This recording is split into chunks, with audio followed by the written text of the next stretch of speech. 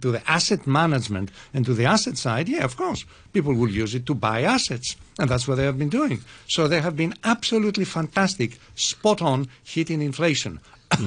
Which inflation? Assets, not in bread and shoes. You want bread and shoes? You give the money to people buying bread and shoes. But of course, Powell cannot do this. Okay? He cannot write checks. There's a discussion I'd love to have with you next time you're here. We've run out of time today, but there is an argument that says there is inflation. It's just not being measured properly, and the way the CPI is calculated and other inflation measures just don't really reflect the reality of what people are having to pay in their day-to-day lives. But that's a discussion for another time. Thank you all very much. You heard there Andrew Ferris, CEO of Econosis Advisory, Patrick Bennett, macro strategist at CIBC World Markets, and our international economics correspondent in Washington, D.C., Barry Wood. You're listening to Money Talk on RTHK Radio 3. Let's take a final look at the markets for this morning. First of all, over in Australia, the ASX 200 is up about 1.5%. Sad story in Japan, though, things moving the other way, but they are catching up a bit after two-day holiday. They're down over 2%, the Nikkei 225. In South Korea, the Kospi is up 0.7%, and the futures market's indicating that the Hang Seng is going to add about 50 points at the open this morning. In the commodities markets, Brent crude oil slipping a little bit now, trading at $41.57 a barrel, but gold is moving a little bit higher, $1,903 an ounce. Thank you very much for listening this morning. Let me give you an update on the weather forecast for today just before I go. Going to be hot with sunny periods, a few showers later. Maximum temperature is going to be about 32 degrees. The outlook is for sunny intervals and a few showers in the next couple of days. Slightly cooler on Friday morning. It's 28 degrees right now, 78% relative humidity. 8:32, Samantha Butler has the half-hour news. School children officially returned to classrooms this morning after a longer than usual summer break due to the pandemic. Many schools have been providing online lessons since the start of the month, but now students in certain year groups are returning for face-to-face classes. Parents and students that RTHK spoke to in Zhongguanou said they were nervous and excited to return. One mother said despite her fears of another Covid-19 community outbreak, she thought it was a reasonable decision to allow students to go back to schools. The Transport Department earlier advised motorists to allow for more travelling time as classes resumed. President Trump has used his speech at the UN General Assembly to launch a fierce attack on China. In a pre-recorded address, he accused China of having unleashed coronavirus on the world, calling the disease the China virus. China responded robustly. Its ambassador to the United Nations, Zhang Jun, rejected Mr. Trump's accusations as baseless. Well, I have to emphasize that the U.S. noise is incompatible with the general atmosphere of the General Assembly. When the international community is really fighting hard against the COVID-19, the United States is spreading political virus here in the General Assembly. In his video address to the General Assembly, President Xi Jinping condemned any attempt to politicise the virus. He also used his speech to announce plans to make China carbon neutral by 2060. More than 200,000 people have now lost their lives in the United States to COVID-19. The latest figures, compiled by Johns Hopkins University, also show almost 6,900,000 people in the US are confirmed to have been infected by the virus. Speaking in Washington at a ceremony to mark the grim milestone, the House Speaker Nancy Pelosi said it was a sad occasion for the country and described it as incomprehensible that so many Americans had died. She accused the administration of putting politics first and ignoring scientific advice on how to stop the pandemic. This was preventable. Not all of it, but much of it. And what could be lost in the future is preventable too, if we embrace science. Science instead of politics. At the Center for Disease Control, great scientists there demoralized by the political overturning of recommendations to save lives. You're listening to the news on RTHK.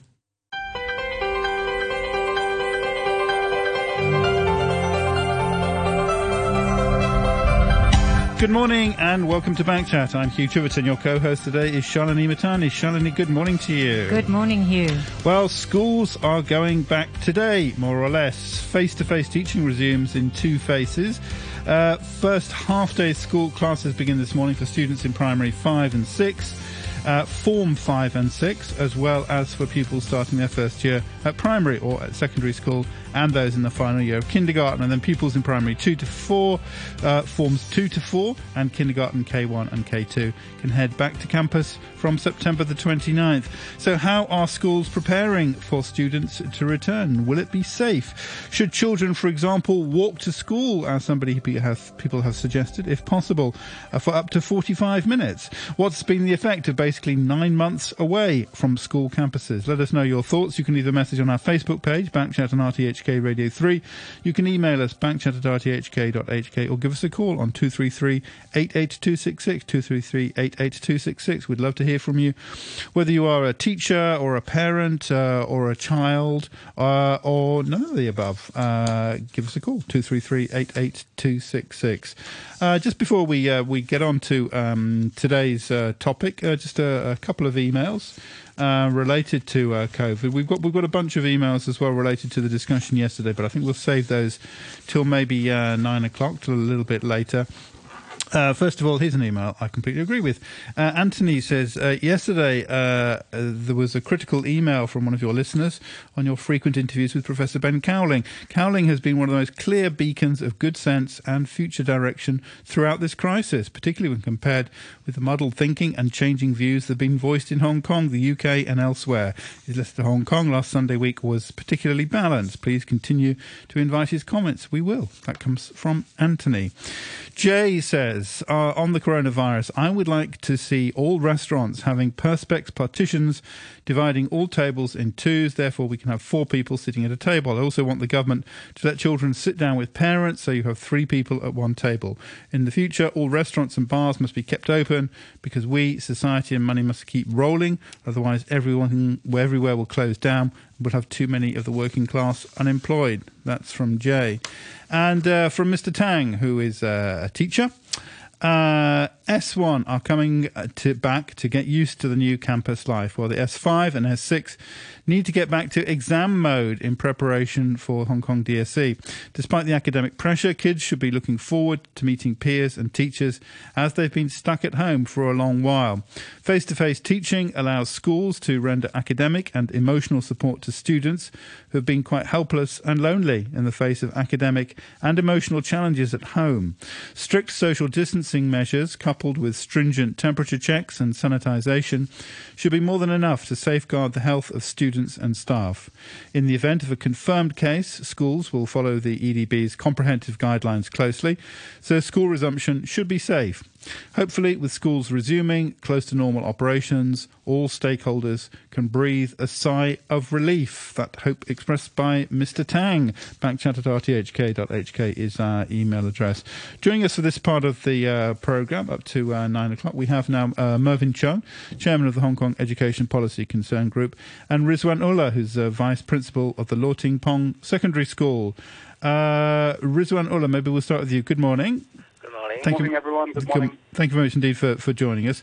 So, Rizwan, tell us about how things are going at your school. How are you feeling? How are the pupils feeling, do you think? How are the teachers going to deal with it? Well, I finished sweating just now because the weather was very good this morning, and we were, I think the whole teaching staff was very excited to welcome the kids, especially the Form 1 kids. That's one of the, I think the comment you mentioned earlier was they're too excited to get back to the normalcy. And this morning, exactly those are the things that we saw. And obviously, before all the face-to-face resumption, the school has been doing a lot of cleaning up, sanitizing the school campus, and then reading and studying the Education Bureau's latest COVID-19 guideline and get things in shape. So this morning, as kids were entering the school, of course, apart from happy and smiling, face covered with masks, we welcome them and then get them to check the temperature and then get them to wash their hands and then get back to the classes. And of course, today I think even for teachers we have to adjust and adapt because it has been some months that we are seeing kids face to face in such a large scale. So I think one of the reader or listener of the channel rightfully mentioned that I think apart from catching up with the teaching, we also have to pay attention to the emotional challenges or the face-to-face communication with peers. These are some of the things that we would have to look into it. Things look so good so far, but I think we would also need to look at things further. And the other thing I think today we also saw is because we have kids from the border, cross-border students. They're still in mainland China, or we do have some other non-Chinese speaking kids stuck in their home country, and so we would have to do face-to-face lessons and also try to cater the online lesson at the same time as well. So these are some challenges schools are facing, but yes, these are something that we would have to do apart from the challenges that some of the listeners also mentioned. Good morning, Rizwan. Good to speak with you. Good morning. I'm curious about, when children walk into school today, what are some of the differences they would have noticed? So how does it look different? How does it feel different at school today? Well, I saw a lot of parents this morning. Normally we don't see so many parents. So today there were definitely a lot of parents and also some students. I think when you feel a little difference if they were like when kids come with mask and without mask, and the kids were a little, shocked or scared. I have that feeling like anxiety or nervous, because it's after some time. In particular for the, I think the Form 1 kids, when they come back to school, they're going to a new school, a new environment, and also in such an extraordinary situation. They appear to be a little different. So that's why, as I said, we have to work with that. Today, when the teacher came back, the first few lessons is to work on that with the kids, do some ice breaking, get them to socialize with the people face to face. Because in the past, it was all online. We have been doing things online, but the face to face is actually now. So we are working on that. So that is a visible difference, I would say. And before we talk about the emotional challenges that you alluded to, let's talk a little bit about the physical safety. So, when kids are going into their classrooms, are they partitioned with these plastic dividers that you see in some restaurants? Are they being asked to clean their hands after, each 45-minute, 1 hour period? What sort of safe measures are being taken? Okay. So, maybe we can start from the canteen. Canteen, we have follow literally, like, when you go to the restaurant, those plastic partitions are there. So only one student can sit in one, like all students would be sitting in one direction with a clear partition. Whereas in the classroom, the sizes are different, like and obviously, so what all the students are not sitting in groups; they're sitting in one direction, keeping a distance. And every 40 minutes in the class, we do have that hand sanitizer, and also the other alcohol rub where they would be cleaning. Like students can use that to spray, or even the teachers would instruct it every 45 minutes to have that table clean. Because we're using a homeroom system here, so the students would have to move classes. So that one we have to follow very strictly. And students, when they came to school this morning, everyone has to wash their hands. And we have all these hand sanitizer everywhere in the school campus. So it's markedly different from, pre-COVID. And obviously this newness, this new norm, there are obviously mental health repercussions. There are children who've been stuck at home for months. There's some that suffer from anxiety and perhaps OCD. Children have been socially isolated, they say. So what are some of the mental health concerns that you and teaching staff have? Well, I think the first thing, like what we did yesterday as during the live education, I think we went through with the students on what this COVID-19 is. Of course, they would have got a lot of information from media, from friends, and all these things over the past half year. But what we did yesterday was reinforce like what this disease is, how you should wash your hands, like the 20-second rule, and all these things we have to let the kids know. And of course, visibly, we saw some younger kids who are a little frightened by this disease. As you said, the new norm to them. So this is something that we saw. Like for the elder ones, like for the Form 5 and Form 6, I don't see that as a problem because in terms of age, experience, they would cope very well. But for some junior form, we would have to show them things from a positive angle and try to make them think positively and also not to let the fear make them reserved coming back to school and stuff like that. So you've had, correct me if I'm wrong, I think this year, so you've had like in school and then online and then back to school and then back online and then now back in the school. Yeah. What if you had to go, what if they closed the schools again? Could you cope? Could the children cope with that constant backwards and forwards? Because it's a real prospect, it's not impossible. I think it's also challenging for adults, like when you go to work and then home office. But of course, for adults, I think when you have things on Zoom, you are happy. But for kids, I think it's the other way around. They treasure that social circles they have and the social bonding they have developed. So for us, I mean, the teachers, I think it was a challenge before because when you started and then because the government has been talking about IT education for some time, and actually this COVID-19 created an opportunity, for the for the teaching field to literally practice what they have been learning, to preach what they have been doing, as far as IT is concerned.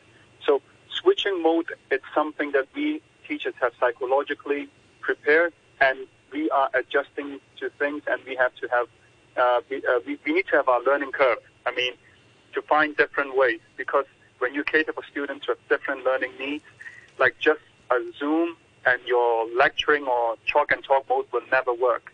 So you have to explore apps, explore some online tools where you can make your learning a little more interactive in the digital or what you call the IT manner. Because the benchmark for interactive learning in the past and now, I'm sure it's a big difference after going through this 1 year of O2O learning, online learning and offline learning and back and forth. And I said the other challenges schools would face is when they have cross-border students or students who are still stuck in their homeland or students are still... Yeah, so you're actually doing some mixed, still doing some online and some on campus? Yes, we do, because we do have students of other... some students are in the cross-border, so we have to overcome all the IT challenges, and also we have students back in Pakistan, India, Philippines, so we also have to address that need.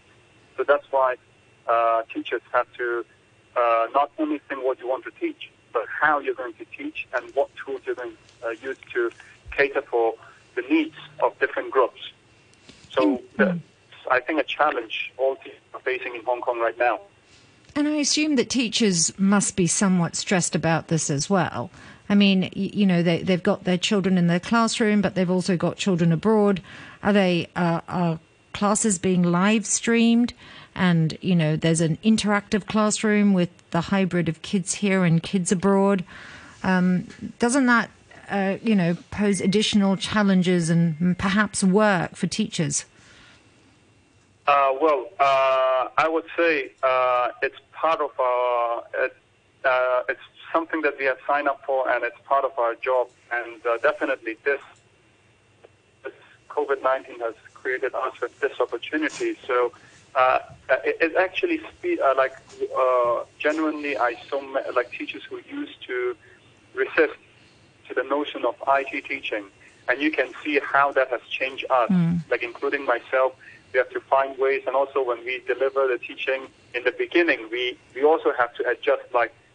Sometimes we feel like we're talking to the wall. Like when you're using the Zoom and you have 40 kids or 30 kids in your classroom, and then when kids are not in front of you, how you're going to get things done and how you're going to monitor, how you're going to see the progress. So this will force you to think how we should improve, and then. We are lucky to have teams of department heads. They're exploring and finding ways to overcome this, and then building a learning community to work on this. And I'm sure this is something that teachers in the education sector are working on right now, and the government is also thinking of what standards should be when we conduct online lessons, like what tools should we get and give to students of different financial background, like what's the standard. So these are the things that we have to work on, like our skills, knowledge, student skills and knowledge, and then the IT tools in schools and the IT resources that the kids have at home. So there's a lot of these myriad of factors which decides whether a teaching and learning can be successful or not, effective. Okay. Also with us is Mervyn Chung, as I say, Chairman of the Hong Kong Education Policy Concern Group. Mervyn, good morning to you. Good morning. Thanks for joining us. So schools going back today after a long time. As I say, there was that brief period when they did go back, but apart from that, it's basically been kind of 9 months since they were at school. I think Hong Kong has also got used to them not being around on public transport and on the streets and so on. What about sort of kind of the other aspects? For example, there's some controversy over the suggestion that school children be encouraged to walk to school to keep them off public transport. And somebody suggested that even if it was up to 45 minutes, children should be walking to school. What do you think about that as an idea for a start? Now, judging from what the news broadcasts have announced this morning, the public transport situation has not shown any signs of deteriorating with the first phase of this class resumption in our schools. So it seems that with sufficient government monitoring and also the cooperation of the public bus operators, this transportation problem seems to have been effectively dealt with. And on the question of going back to schools on foot, I think maybe 45 minutes of walk is a bit too taxing, because during the rush hours in the morning, and also by the time when classes are over, the kind of commuting on foot can be a problem, because especially for when class resumptions have become fully operative, we have thousands and thousands of students going back to schools and then returning home every day. And if they all flock to the streets and the roads, that could be, I think, too much a burden to our public transport infrastructure. So I think it's better for students and also their parents to judge if their homes are close to schools. Then it's better for them to go back to on foot, and if they are quite some distance away, say even if they walk to the school, it takes around 30 minutes. Then I think that they better do it by riding on public transport. Okay. Mr. Chang, some believe that Hong Kong students have borne the worst brunt of the COVID-19, and it's. For them, they've had basically no school or not been at school for 9 months. And really, the government should have really focused on keeping them in school and perhaps closing other industries, making work from home more the permanent fixture rather than keeping the kids at home. What are your thoughts? Because obviously, as parents who are sending their kids back to school, everyone is concerned that this might be short-lived, that as Hong Kong opens up, the virus might spread and then the kids will be brought back home to study from home. Nobody wants that. So should we be making this policy of COVID around children, having a very child-focused approach to COVID? So keep the kids at school, keep the kids our priority, and industry works around that. Yeah, of course, the kids are a priority because they are the pillars of future society, and all policies should build in this consideration before the final decisions are taken. But of course, industries may complain that now you have to take so much care of the children. How are our operation? How are our investments? So there are always this kind of arguments. I think one example might be to take into account the practices in other advanced countries to see what they are doing in this regard. And according to, I think some features in the Western countries with the broadcast through televisions or radios, work from home in the end has led to a fall in productivity. So that's why some companies are starting to urge or arrange staff to come to go back to offices for the work. What about in schools? Is it can teaching online ever be as good, as effective as teaching face to face? Well, I don't think so, because schools are schools. The reasons why we put them together in well-equipped school compound is that they need to interact with one another and the benefit from direct face-to-face instruction from teachers, and then they learn how to get along with one another on the school campuses. So I think Zoom teaching can at best be an expedient measure, which cannot be done, forever. Would it be feasible for although it might have to be done, and looking longer term, this might return. Would it be feasible to buy every child a computer in Hong Kong rather than just kind of assume that they do that? Rizwan Ullah, do you supply computers for children who can't afford them, or what's the sort of setup for your school? Yes, typically? we do. We loan computers to students with some financial needs, and also there are government have some programs where we can support those needy students. In the past, the government has launched some programs, and we would encourage our students who have those needs to apply for. If they are eligible, they should apply for those schemes. And and Wi-Fi, they'll help them out with things like that as well.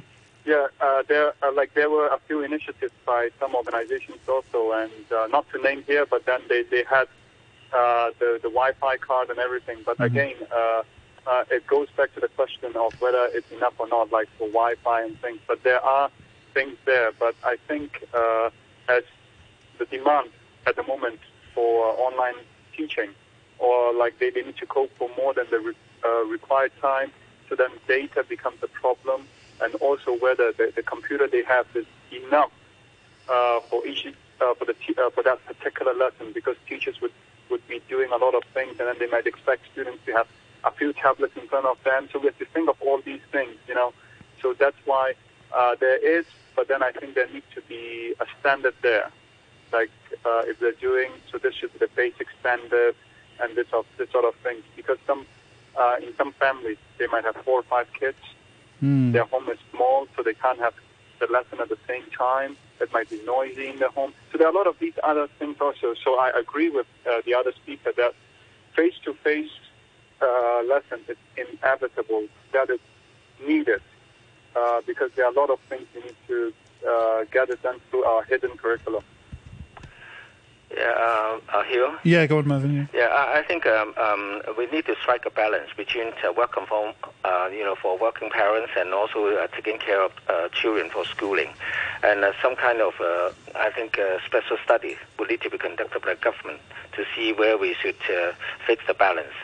And also the kind of digital gap between the rich and the poor students would also should also be given extra attention, because this will affect the relative effectiveness of learning between these two major groups of students. And I have 1 to 2 points to make. Classes.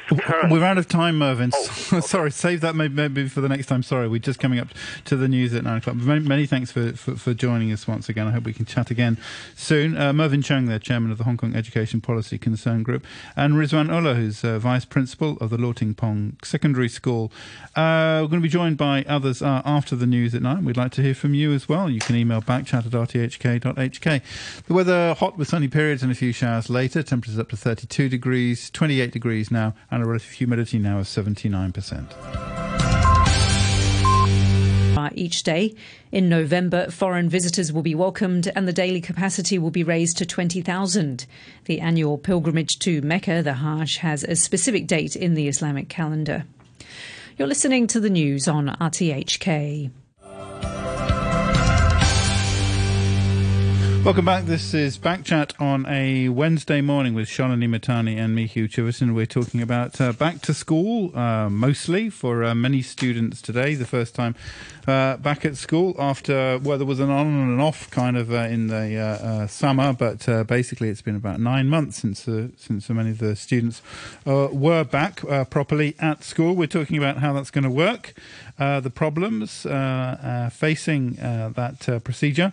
We're joined now by Eugene Fong, who's chairman of the Committee on Home School Cooperation, and Dr. Alvin Chan, a paediatrician and council member of the Hong Kong Medical Association. As ever, we want to hear from you. You can pick up the phone, call us, 233-88266 is the number, 233-88266, or you can email backchat@rthk.hk. We'll do our best to read out your messages. Or you can go to our Facebook page, that's Backchat on RTHK Radio 3. Okay, just before we get back to the topic, which we were also talking about in the first part of the programme today, some exchange relating to yesterday's discussions. It gets a little bit knotty, a little bit kind of complicated, but I'll for what it's worth, I'll air these. Okay. So after the programme yesterday, which was presented by, not by me, but by Danny Gittings, and was talking about judges and politics, Herman says in an email, great show. Today's Backchat was very good, but the real piece of resistance was Danny Gittings labelling a person who wrote in and with whom he has probably never interacted a member of the CCTV, is what Herman writes. I presume he means CCP. Really, Danny, as a researcher of media law, you of all people should appreciate the dangers of unsubstantiated public accusations.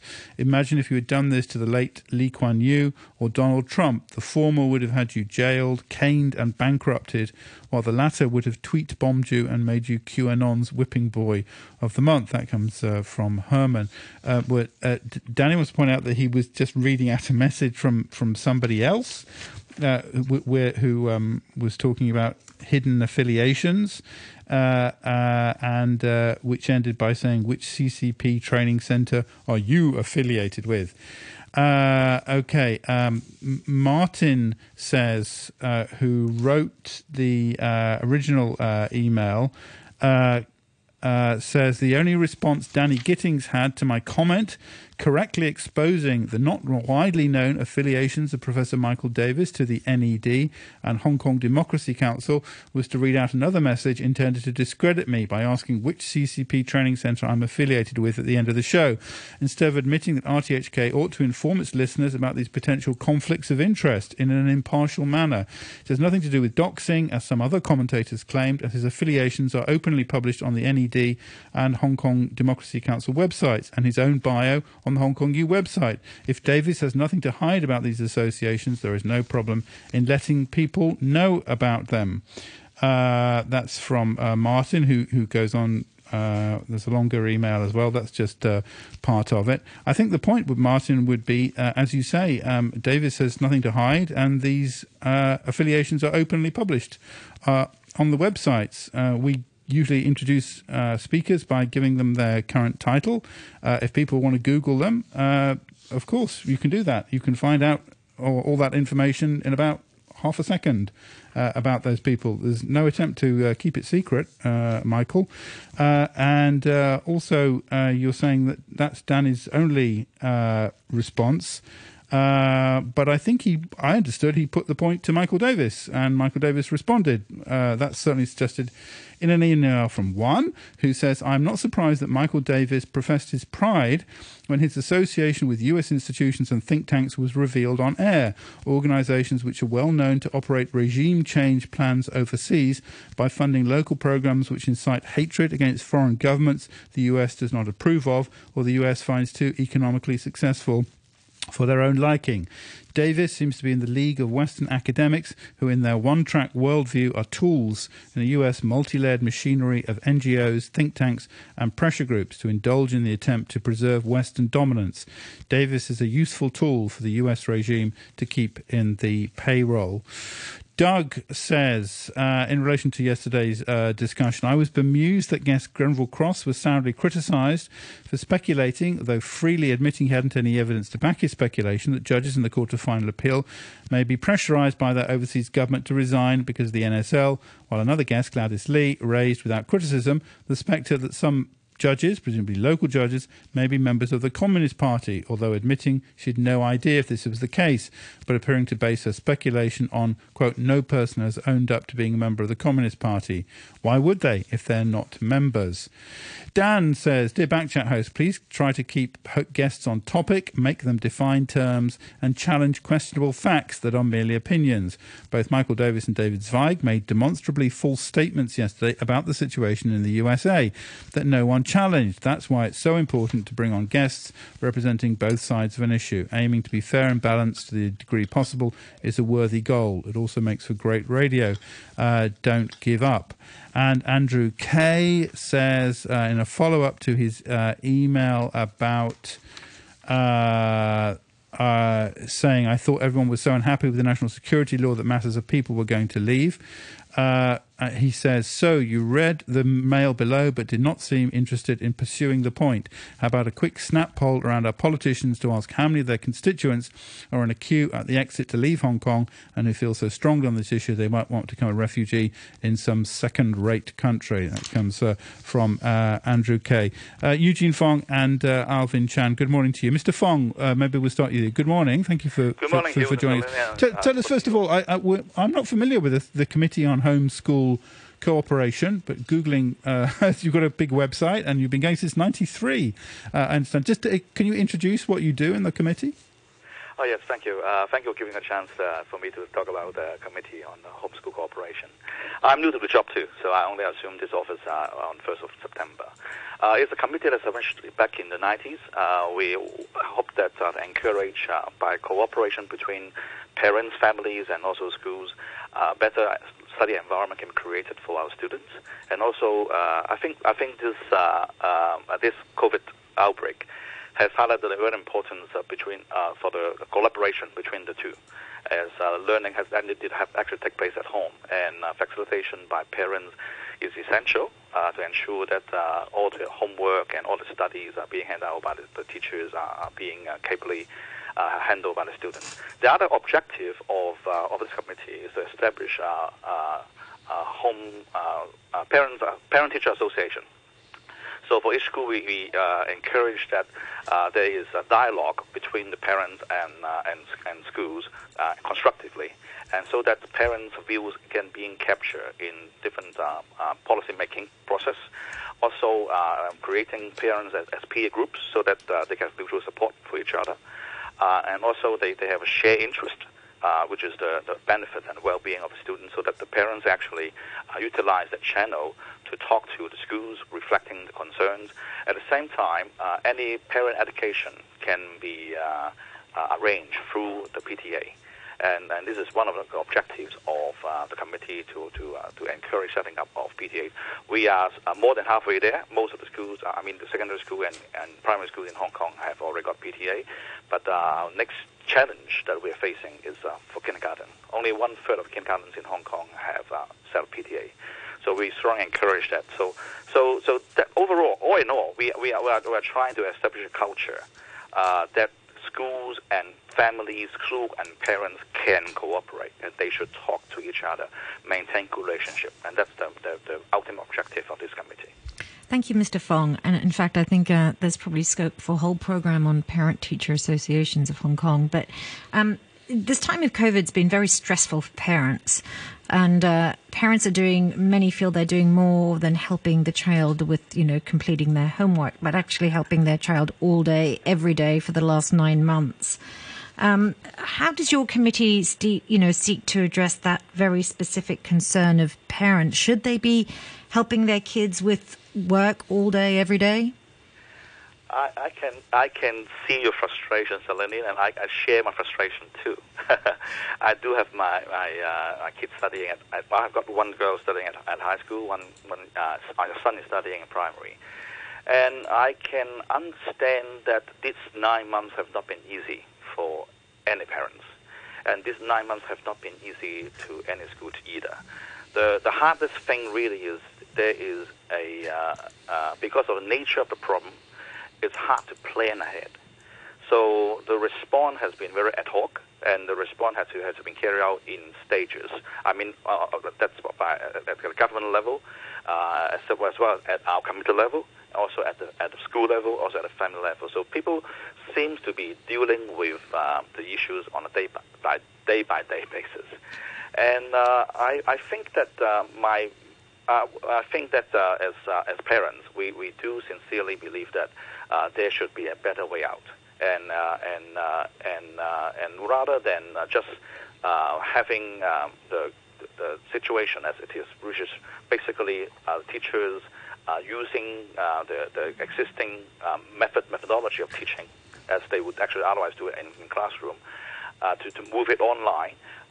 More resources should ideally put into revamping the education process so that more attractive online learning tools can be rolled out. At the same time, that students can actually benefit more from this sort of revamp, new ways of new means of studying. But we are not there yet. And I think I think the schools and the parents are too busy as coping with the situation day by day, watching as a virus outbreak develop, and all this security and also safety measures that we're putting in, all this different communication. Because one thing that actually has consumed a lot of time, I think at both ends, both schools and parents, is to ensure that the communication link is maintained, so that information can be filtered and can be provided to the parents on time. And I understand that a lot of schools actually spend not only time on website or apps, but they actually use phone calls. The schools that are actually not as resourceful, they actually tell the teachers and staff to ring up the parents, and that has caused concern and actually caused burden at both ends. So I must agree with you that the situation is not ideal, but say over the process we have not been able to formulate a really coherent strategy how the situation should best be dealt with. Perhaps strategy is a bit of a strong word, and the committee can look at perhaps developing some protocols. So, for example, one of the things we know about Zoom classrooms, or whatever we call them, is they lack the one-to-one between the teacher and a specific student. So not just filling the day with Zoom classes, but, creating one-on-one time between, the maths teacher and the student, and the history teacher and the student. So, as would be the case if you were in school and an individual child wanted to speak to the teacher, they could after class for a minute. But I wonder if the committee has thought about putting out any sort of protocols.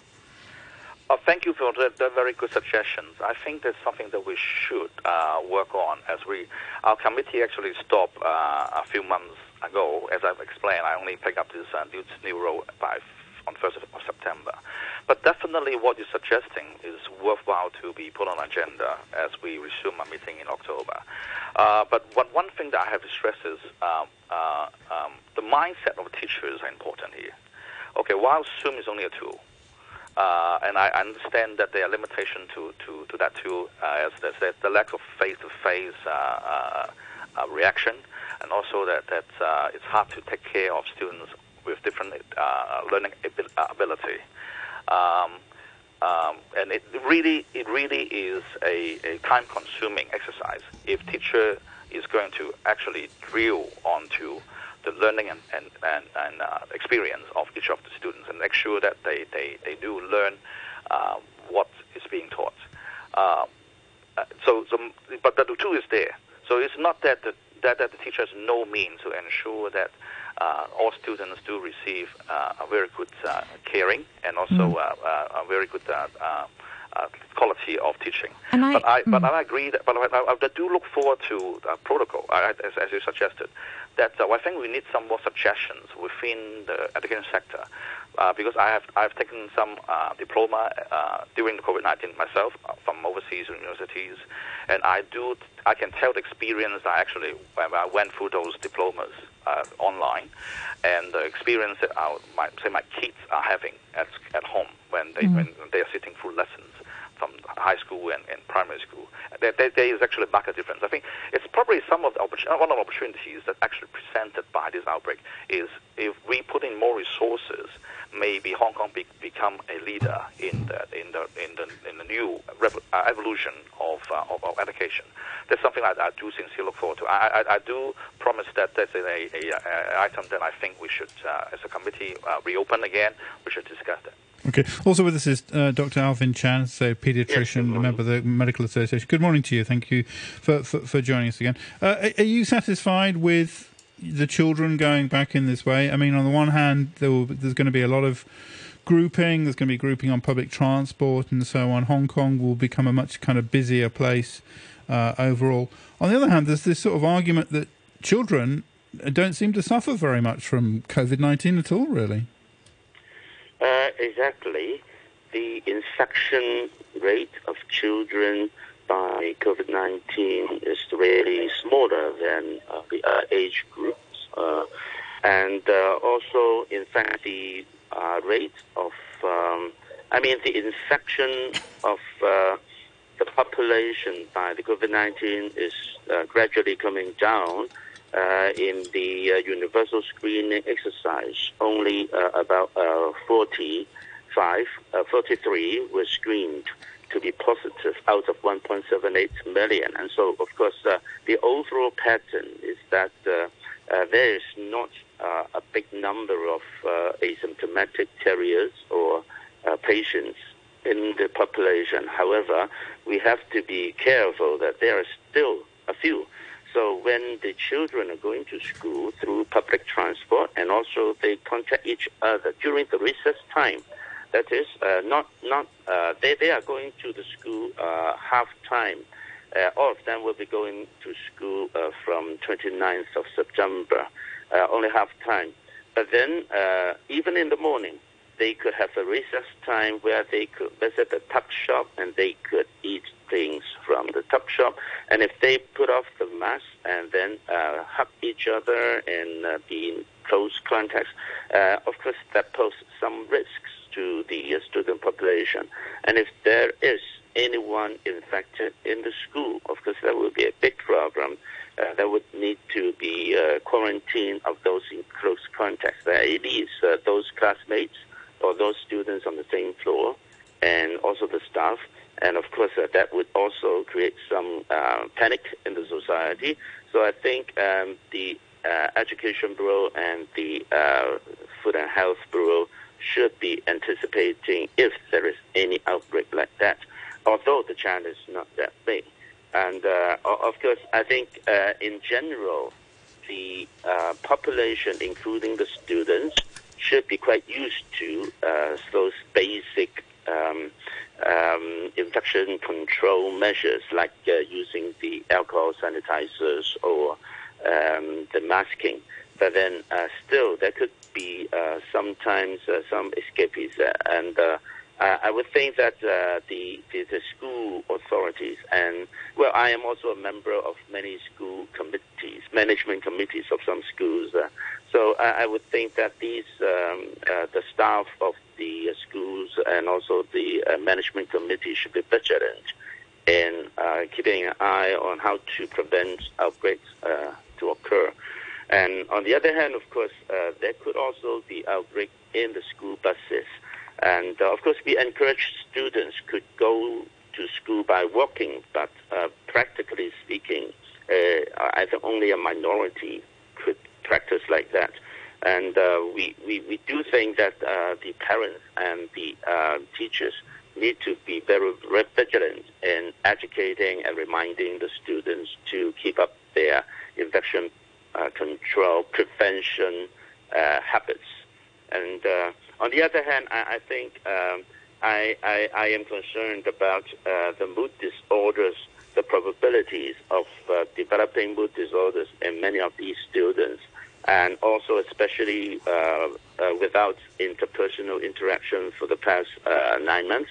And then now going to school, there could be problems also because they have been used to internet access to the teaching. And that brings along the internet dependence or addiction of some of these students. And that has to be dealt with by the teachers as well, and the parents as well. On the other hand, there is an equal opportunity problem. At least 20% of students do not have internet access at home, or even no personal computers. So I think these opportunity matters.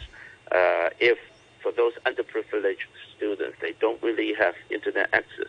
If the school depends too much on the trend is like that, but all depends on internet, then a few of the students would be underprivileged. And we are concerned about the attitude of these students when they continue in their learning in the coming 1 or 2 years, when COVID-19 could any time come back in some third or fourth wave or fifth wave. Thank you, Dr. Chan, for that very comprehensive those very comprehensive thoughts of yours. I want to pick up on a couple of things. We're going into flu season in the next. Well, we are going into flu season as the weather is now beginning to change. What are your concerns, medical concerns with COVID plus flu? But also this other thought that some parents have raised, that we are making our kids too clean by this constant cleaning and this obsession with cleaning in their hands. Are you worried about that? First of all, I think we really need to have balance of our attitudes, of course. I don't think we need to be worried too much that our children are too clean, because after all, our children are still playing around, and if they go to school and they have physical exercise and they're sweating, they're running around, they're still picking up things from the table service. All these could have, we call the normal or usual germs or the viruses that could be present. Of course, there are a few schools who have adopted some so-called long-term disinfectant spray. That is the spray that could last their effect for 3 months, and that could have, as you said, destroyed many of those normal, so-called normal bugs in the environment. But mostly, I think, we are still living with the environment of the usual bugs around. And however, you talked about the flu. That is one risk that we are facing in the coming winter and spring. And so there are scientific studies that proved that showed that having vaccination against influenza that prevents and minimize the extent of the COVID-19 in that population. So I think we advise that the parents would have the children vaccinated against influenza, so as a measure to prevent COVID-19 as well. And the influenza vaccines now could be given in the schools or in other clinics or hospitals. So another measure that we can increase the immunity, the self-defense of the people, is by giving vitamin D supplements. So it's shown that increasing vitamin D level in our body could increase our defense against many infections, including COVID-19. So I think that's a natural way. If our children could have more sunshine, could have more outdoor activity, and eat more healthy foods with more vitamin D sources, a natural source of vitamin D. But of course, we could also have supplements for our children with vitamin the inside the supplements. Well, I think back to your question, I think it's a balance to be natural as well, to adopt measures to help our children to increase the self-immunity defense. And that is also for elderly people as well, the same for elderly people. And even for the government, they subsidize citizens over 50 years of age to have influenza vaccine, and also most underprivileged people. And I want to raise a topic is the special education needs. Many of these children need face-to-face education and even coaching, such as those with autistic spectrum disorder, ADHD, or dyslexia, and many other children with mental disability, physical disability. They need to develop the interpersonal skills and also the special education measures to help them learn. So in the past 9 months or more, these children suffer most. And in fact, today, many of them are going back to school. They need to adapt again to the school environment. Okay. And the teachers have to have a good rapport with them. And this needs time to build up.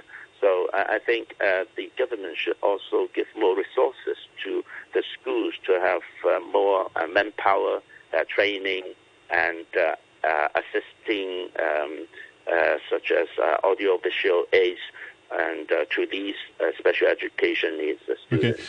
We just some emails to finish off.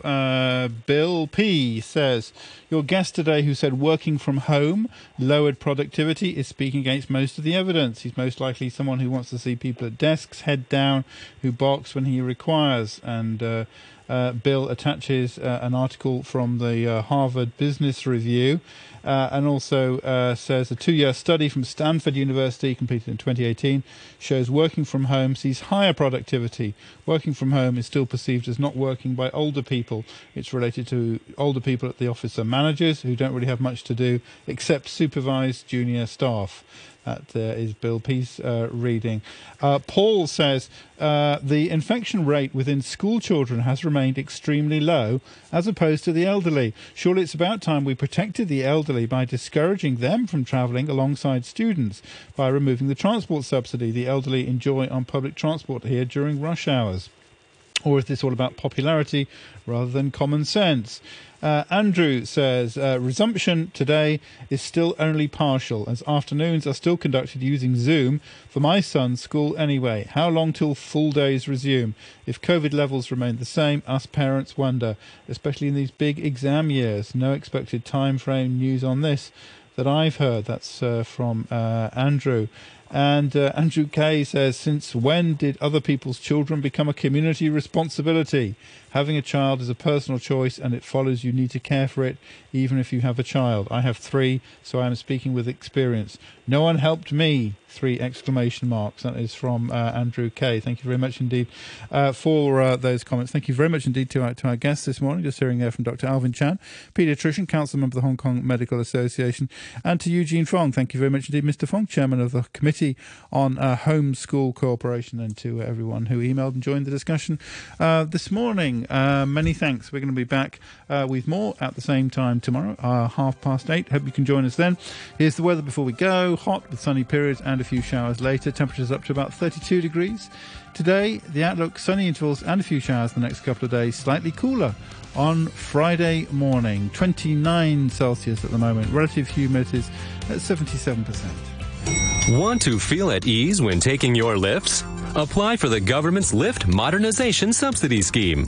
Those installing safety devices for lifts or replacing a lift may receive a maximum subsidy of $500,000 per lift and an extra subsidy for eligible elderly owners. Regular maintenance and examination are important. Report all lift problems at once for inspection. Call 3188-1188 for details. 9:32, the news with Samantha Butler. School children officially returned to classrooms this morning after a longer than usual summer break due to the pandemic. Many schools have been providing online lessons for the past month since the start of the new school year, but from today, face-to-face classes resume in stages depending on the year group. Baptist University is looking for around 170 recovering Covid-19 patients to take part in a pilot rehabilitation program. Julian Baker, who heads the Department of Sport, says participants will undergo a 12-week exercise program supplemented with Chinese medicine. He says some patients feel fatigued and have poor lung function, and the school hopes to improve their ability to perform daily tasks such as walking and carrying shopping. And President Trump has used his speech at the UN General Assembly to launch a fierce attack on China. In a pre-recorded address, he accused Beijing of having unleashed coronavirus on the world, calling the disease the China virus. I'll have more news at 10 o'clock. Stand by for the brew. Sociology prof from the university, set and costume designer, great interpreter of Beethoven, and oh-so-shy, quiet and retiring doggy counts, co-founder of Rockefeller Records. Hello. This is really for adults, it's not really for kids. Yeah, well, it's fun, you know. Decipher what's happening behind the myth. Good morning. In-depth interviews and also observations. Absolutely no way. On your radio and live online, this is The Morning Brew. Good morning again, and welcome to Wednesday. It's the Morning Brew. We're going to miss walkies today with Janice Jensen because she's mid-air somewhere. She will be back next week live from sunny Nevis and quarantine, which in Nevis probably isn't that bad at all. We'll find out. So anyway, what I am going to do is carry on yesterday's art theme. That was really fun talking to Katie Tilly. More focus on design this morning. So Re-Edit is a new showcase initiated by PMQ. Talks about work by young Hong Kong designers, whose work is also going to be shown at Milan Design Week. A real incentive there. Going to meet two of them this morning, Julie and Jessie, which is also the name of their studio. I'm going to find out about their mobile furniture, Terra Mobile, or Mobile. We'll find out, won't we? Anyway, after 11:30, more Crepe Radio with RTL France's man in Hong Kong, Philippe Dovar, and at 12:10, once again we're off to visit Chris Watts at his Motion Dynamics studio in Central. Join him on Facebook Live to find